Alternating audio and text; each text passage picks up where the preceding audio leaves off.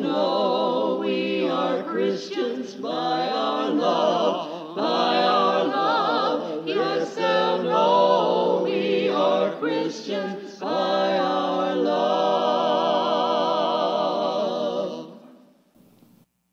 So does belonging to Christ help you in any way? Does his love comfort you at all?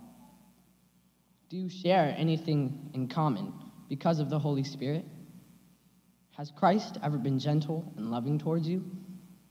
If any of these things has happened to you, then agree with one another. Have the same love. Be one in spirit and in the way you think and act. By doing this, you will make my joy complete. Don't do anything only to get ahead. Don't do it because you are proud. Instead, be humble. Value others more than yourselves. None of you should look out just for your own good. Each of you should also look out for the good of others. As you deal with one another, you should think and act as Jesus did. In his very nature, he was God. Jesus was equal with God. But Jesus didn't take advantage of that fact. Instead, he made himself nothing. He did this by taking on the nature of a servant. He was made just like human beings. He appeared as a man. He was humble and obeyed God completely.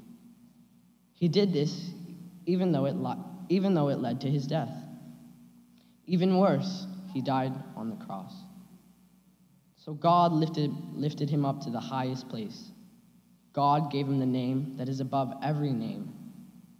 When the name of Jesus is spoken, everyone will kneel down to worship him. Everyone's mouth will say that Jesus Christ is Lord. And God the Father will receive the glory. My dear friends, you have always obeyed God. You obeyed God while I was with you, and have obeyed even more while I am not with you. So continue to work out your own salvation. Do it with fear and trembling. God is working in you. He wants your plans and your acts to fulfill his good purpose. Do everything without complaining or arguing. Then you will be pure and without blame. You will be children of God without fault among sinful and evil people. Then you will shine among them like stars in the sky. Thank you. Thank you, Zeke. Appreciate that. Well, good morning, everyone. Good to see you this morning. I've got two objects that are really actually kind of moving to me right now. I have my grandfather's Bible. He passed away in the spring, and it's from 1989. It's got all the addresses where he's lived and all his notes, and it's just making me feel connected to him up here. And I also have reading glasses, so that's depressing. All right. Well, I had a wonderful time up at the men's retreat yesterday, and I just want to say welcome to everyone joining us online and all of you here. And we had just the best time. I'm not 100% sure if the men are watching, but if they are, what's up? So glad that you are with us this morning. Had such a wonderful time. Huge thanks to Ryan French and Tom Barretto, who procured and cooked all of the food, and also thanks to Steve for opening the Conman Cabin so that we could all be there together. And Steve really led really well this time of sharing and reflection together, and it was just really a lot of fun. You can see the guys struggling with the fire. Kenny hadn't been there yet, so they were waiting for Kenny to come so the fire could really get going. But it was a great time, and we had a lot of fun. And hearing the men talk and share with one another for about an hour and a half was really, honestly, one of the most encouraging things I've experienced during this pandemic. There was a lot of honest sharing, and these men were really courageous in their vulnerability and in their sharing. And it reminded me that we are all really in a place at different levels of going through this really hard time and struggling in many different ways. It was really comforting to me personally to hear the other men share how isolated they felt, because I felt isolated too over this time. And so it was a great time for sharing. So I know that there's things in the work for the women to get together, and I just want to encourage you whenever the women's gathering retreat happens to really make time for that. It was a balm for the soul, for sure. It was really wonderful. So I've titled my sermon this morning, "We Are One in the Spirit, an Anthem of Resistance." I believe that a cross-shaped unity amongst people led by the Spirit of God can be a powerful and impactful resistance against a society that continues to fracture along political, social, racial, and sexual identity lines. For a handful of minutes this morning, we are going to reflect and meditate on this passage in Philippians that Zeke read so wonderfully. And on the song sung a few moments ago by our a cappella worship group.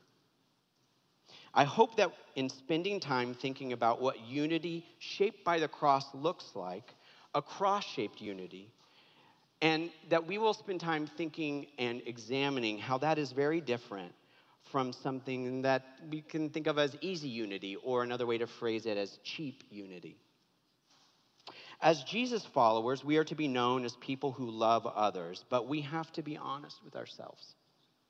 Outside of these walls, outside of this room, and outside of your computer screen, there's a lot of doubt as to whether Jesus followers are in fact people who love others. It's a reality that we have to engage with. Christians, in the broadest sense of that word, are being conformed to the patterns of our world rather than being transformed by the sacrificial love of Jesus.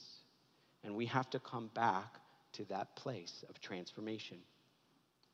Today, we'll spend some time reading Paul's thoughts on this because church people not living into their identities as Christ followers is nothing new. It was something that's from the very beginning of the church. It's been our Achilles heel from the start, and Paul has a clear vision as to a way to get back to the cross. By meditating on this powerful song that we are going to sing a couple of different iterations of, I want to share with you how I have been challenged to let go of cheap unity and embrace an identity that pulls me into unity with each of you that is shaped by Jesus and the cross. So the song we've just heard is a song, how many of you all have heard that song before? Kind of raise your hand. Yeah, it's one of those songs that I don't remember learning it, I just know that I've always known it. And it's one of those songs that I love the melody. I love that it's in a minor key. We did lower it to the E sharp. Emily, we did lower it to E minor. Okay, just acknowledge that. But it was normally an F sharp minor. But it in that minor key and in the melody, I just love it. It has this connection of something kind of deep and mysterious. And the song popped into my head a few weeks ago, and I couldn't stop it from being in my brain. And then when I was given this Sunday to preach, I thought, why don't I use this song as part of what I want to bring a message this morning? So it's not a good idea to preach on a song that you're trying to get out of your head. That does not work. So if you have a song stuck in your head, don't choose to then speak about it, okay? Because that's not something that happens. When I began to treat the song as more than just a throwback tune, but as something with a deeper message, I was challenged by it. And let me tell you, this song has a power that is really, if you let it get into you, is pretty instructive for the ways that we can be people that are unified by the cross. It was written by this man who's really fascinating. Wrote one of the best-selling management and leadership business books ever put out. His name is Peter Schultes. He passed away in 2009, but this is from his obituary. Peter wrote the hymn, "They'll Know We Are Christians by Our Love," while he was a parish priest at St. Brendan's on the south side of Chicago in the 1960s. At the time, he was leading a youth choir out of the church basement and was looking for an appropriate song for a series of ecumenical interracial events. When he couldn't find such a song, he wrote the now famous hymn in a single day. His experiences at St. Brendan's and in the Chicago civil rights movement influenced him for the rest of his life. After he left the priesthood, he got married and was a social worker and then got into business. He is a fascinating person. But this song is a legacy moving out of the south side of Chicago in his ministry there. What used to be for me was just a summer camp or youth group song has now become a powerful anthem of resistance to a Christianity that stands detached from the suffering and struggle of the other. It embodies the Zulu proverb Ubuntu, which says, I am a person through other people. My humanity is tied to yours. The call in Peter's song is to be one in the Spirit. And it's an echo of what we read in Paul's letter to the Philippians. There is this interesting correlation between the song and the letter. And I'm not sure if Mr. Schultes intended the passage and the song to integrate so well, but they do. As the first verse calls us to be one in spirit so that our identity would be that of love, Paul does something similar in his letter. In the same way, we understand that Mr. Schultes wrote this song during a tremendous period of racial strife in the 60s in the south side of Chicago. We have to understand where Paul is writing to the church in Philippi while he's in prison for preaching the gospel in Rome.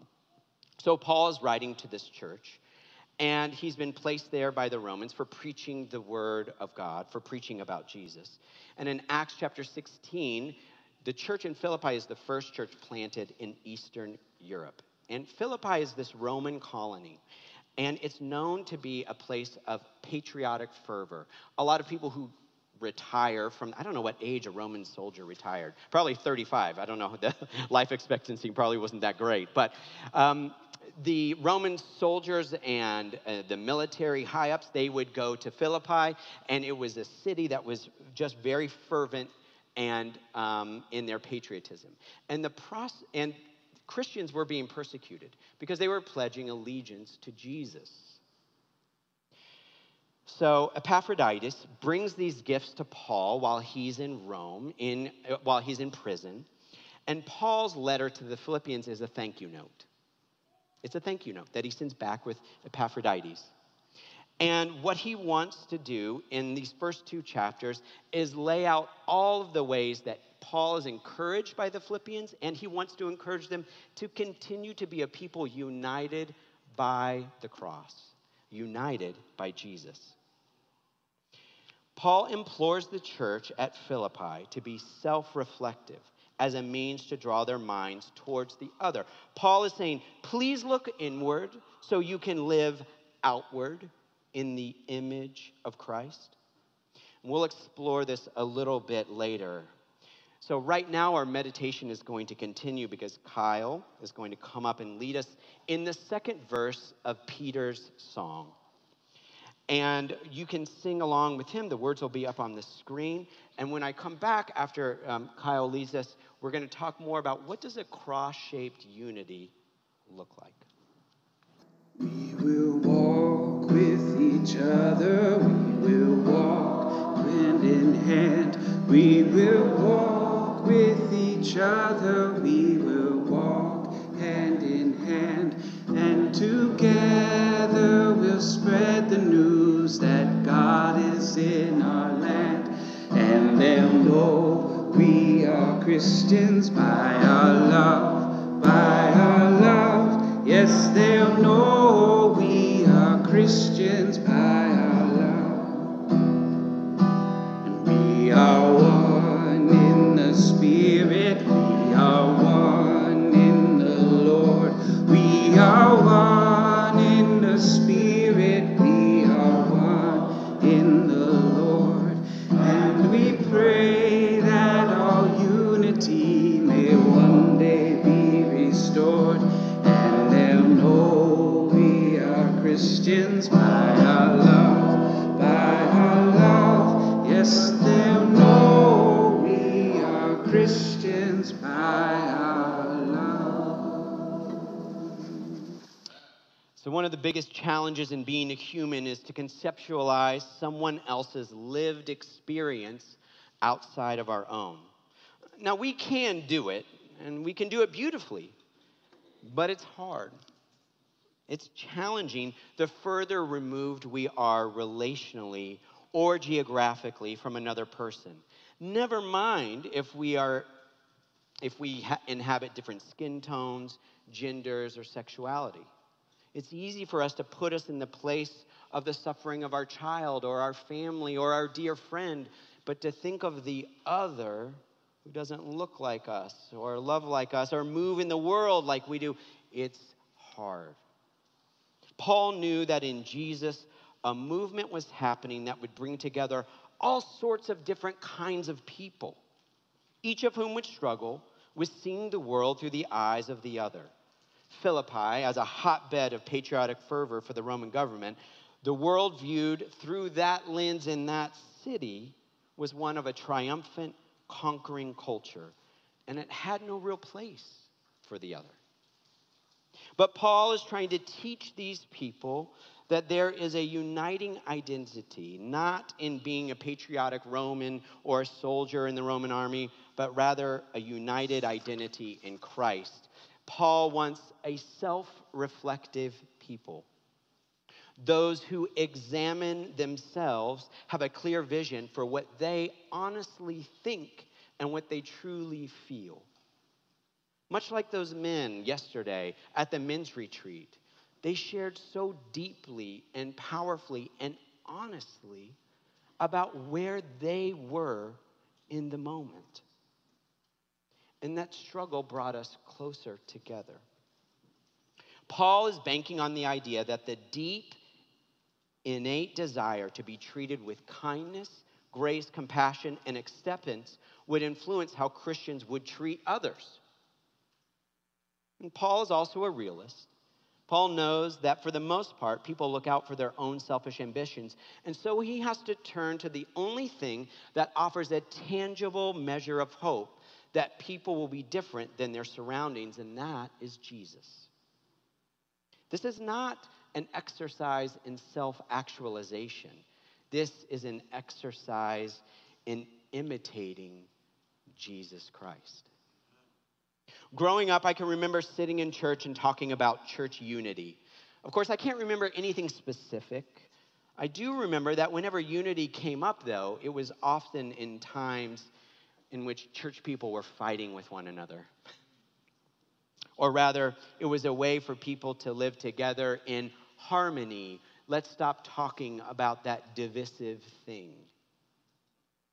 In reflecting on this passage and having this song playing in my head repeatedly, I started to wonder if those early memories or calls of unity are more akin to conformity, actually, rather than true unity. Now, Paul warns against conformity in a passage in Romans 12:2, where he says, "Do not conform to the pattern of this world, but be transformed by the renewing of your mind. Then you will be able to test and approve what God's will is, God's good, pleasing, and perfect will." So how does conformity work to create cheap unity? So when we conform to something, we allow ourselves to be shaped in attitudes and behaviors and expectations to whatever a person or institution is doing the shaping. And there are so many conforming factors pushing in on us all the time. There's people, institutions, our cell phones, our Facebook, our Instagrams, our Snapchats, pushing in and shaping and molding and conforming us. These institutions, these forces, these people can be hard to discern which of these are coming, it's hard to discern the direction with which the forces are pushing on us the most, because we're pulled in all sorts of directions. As humans, we are drawn towards the certainty and safety that conformity provides. Everybody knows that. In fact, even church growth people know that. That if you get a homogenous group of people that are from the same place, look the same, vote the same, think the same, listen to the same music, your church will explode because everybody walks in and sees themselves. It's a rare individual who truly wants to stand outside on their own, outside of the group. And few places reinforce the risk and the danger of being an outsider than the church. And we all know it. In one way or another, we are fearful of our brokenness being discovered when we walk into the building of the church. It kind of goes with the territory. Because to be broken sinners is to throw yourself at the mercies of those who wear a mask of self-righteousness. Now, I've been in church my entire life, and I come from a long line of church-going families. And if you have spent any time around church, you know that churches can be vicious and hurtful places. This is not one of those churches. It's also not a church that is perfect. The videotape of mistakes I have made in ministering here is long and gets played most often at 2 a.m. when I wake up in the middle of the night and I can't sleep. But this church has loved me in my immaturity and at my hubris times, and I'm humbled by it. And as a side note, if you are here as a person who's been deeply wounded by a church, I'm so sorry. It should not have happened. Churches are places of refuge, of safety, of shelter, not of abuse, manipulation, and twisting. And if that's your experience, I am deeply and profoundly sorry. The ways churches hurt people inside the walls is long, and sexual abuse, corruption, emotional, spiritual, and psychological abuse are evil and reflect the description Jesus gives of the thief who comes to steal, kill, and destroy in John 10:10. Then there are the cultural forces that can infect and conform the people of the Lord's church into distorted reflections that try to be the cross of Christ, but they are not. Nationalism, racism, sexism, homophobia, greed, usury, the list goes on and on by the cultural forces that pour in through those doors and infect this space, pushing and molding and shaping. I use the term cheap unity because at the moment, I am the one standing up here speaking to all of you, and the conformity of a church that has historically favored people like me, cisgendered white men, has come at a deeply painful cost to people who don't look like me. So the unity for me has been cheap because it has cost me nothing in the broad scope of the history of the church. But sitting in our pews and sitting behind the computers, there are people who have been kept out of the doors of the church, out of the speaking spaces, out of the teaching spaces, out of the praying spaces, merely because of the color of their skin, who they're in a relationship with, or their gender. That is expensive, costly unity. John Mathau, a pastor of a Harbor online community church, says, there is only one path, and I'm going to call the rest of the group up now, okay? There is only one path to true unity: honesty, grace, and most importantly, justice. We will work with each other. We will work side by side. We will work with each other. We will work side by side. And we'll guard each one's dignity and save each one's pride. And they'll know we are Christians by our love, by our love. Yes, they'll know we are Christians by our love.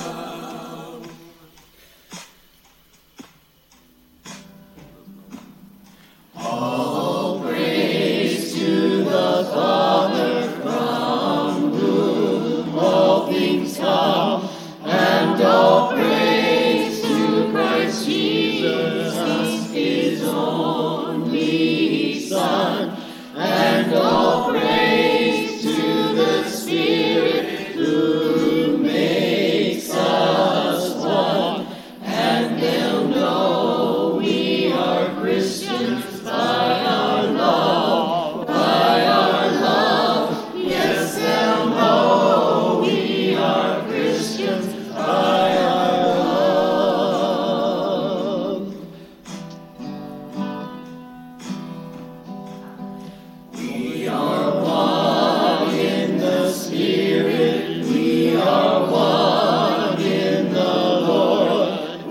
are one in the Spirit. We are one in the Lord. And we pray that all unity may one day be restored. And they'll know we are Christians by our love, by our love. Yes, they'll know we are Christians by our love. Be one in spirit and in the way you think and act. So the question comes, how am I called to be one in spirit? With Christine, when she reads a story in the news about the way black boys are assumed to be behaving. How am I called to be one in spirit when Spencer is faced? How am I to be called one in spirit with Spencer when the violence perpetrated on Asians spiked during the pandemic? How am I to be one in spirit with the student who is gay when they say to me, I'm not sure I can be who I feel like God made me and still be welcomed in the church? How am I called to be one in spirit with Denise, who's battling cancer, or Miss Pat, who lives every day with the loss of Reggie? I'll tell you, it has to cost me something. It costs me my sense of ease, my sense of safety, my sense of certainty, my sense of place even. Cheap unity is a unity filtered through the lens of a narrow worldview which seeks as its primary objective to create certainty and safety and ease. And that is not cross-shaped unity. The cross. When a cross-shaped unity takes hold of a community, the scriptures tell us that we will shine among the people like stars in the sky. And Lord knows that the sky outside is certainly dark. Paul is calling us to this cross-shaped unity for one reason and one reason only. Because Jesus had dealt with Paul, the chief sinner among sinners, that way. Verse 6, in his very nature, he was God. Jesus was equal with God, but Jesus didn't take advantage of that fact. Instead, he made himself nothing. He did this by taking on the nature of a servant. He was made just like human beings. He appeared as a man. He was humbled and obeyed God completely. He did this even though it led to his death. Even worse, he died on a cross. So God lifted him up to the highest place. God gave him the name that is above every name. When the name of Jesus is spoken, everyone will kneel down to worship him. Everyone in heaven and on earth and under the earth will kneel to worship him. Every mouth will say that Jesus Christ is Lord, and God the Father will receive glory. A cross-shaped unity is the unity of sacrifice and giving and looking at oneself so that you can look at the other the way that Jesus does, with grace and mercy and forgiveness and belonging. Let us pray. Dear God, may the love of God be reflected in our hands. May the wisdom of God be reflected in our words. May the knowledge of God flow from our heart, and may the peace of Christ end our hostility towards the other. May we be the light that people see when we leave this place to work and move amongst the people you love and the creation you deemed good. May we be people of justice in the face of injustice. May we be united by the shape of the cross. May we be conformed to the pattern of Jesus. May we be transformed by the Holy Spirit. In Christ's name we pray, amen. I'm excited to continue in our time of worship together. I want to call up Claudine, who's going to bring prayers.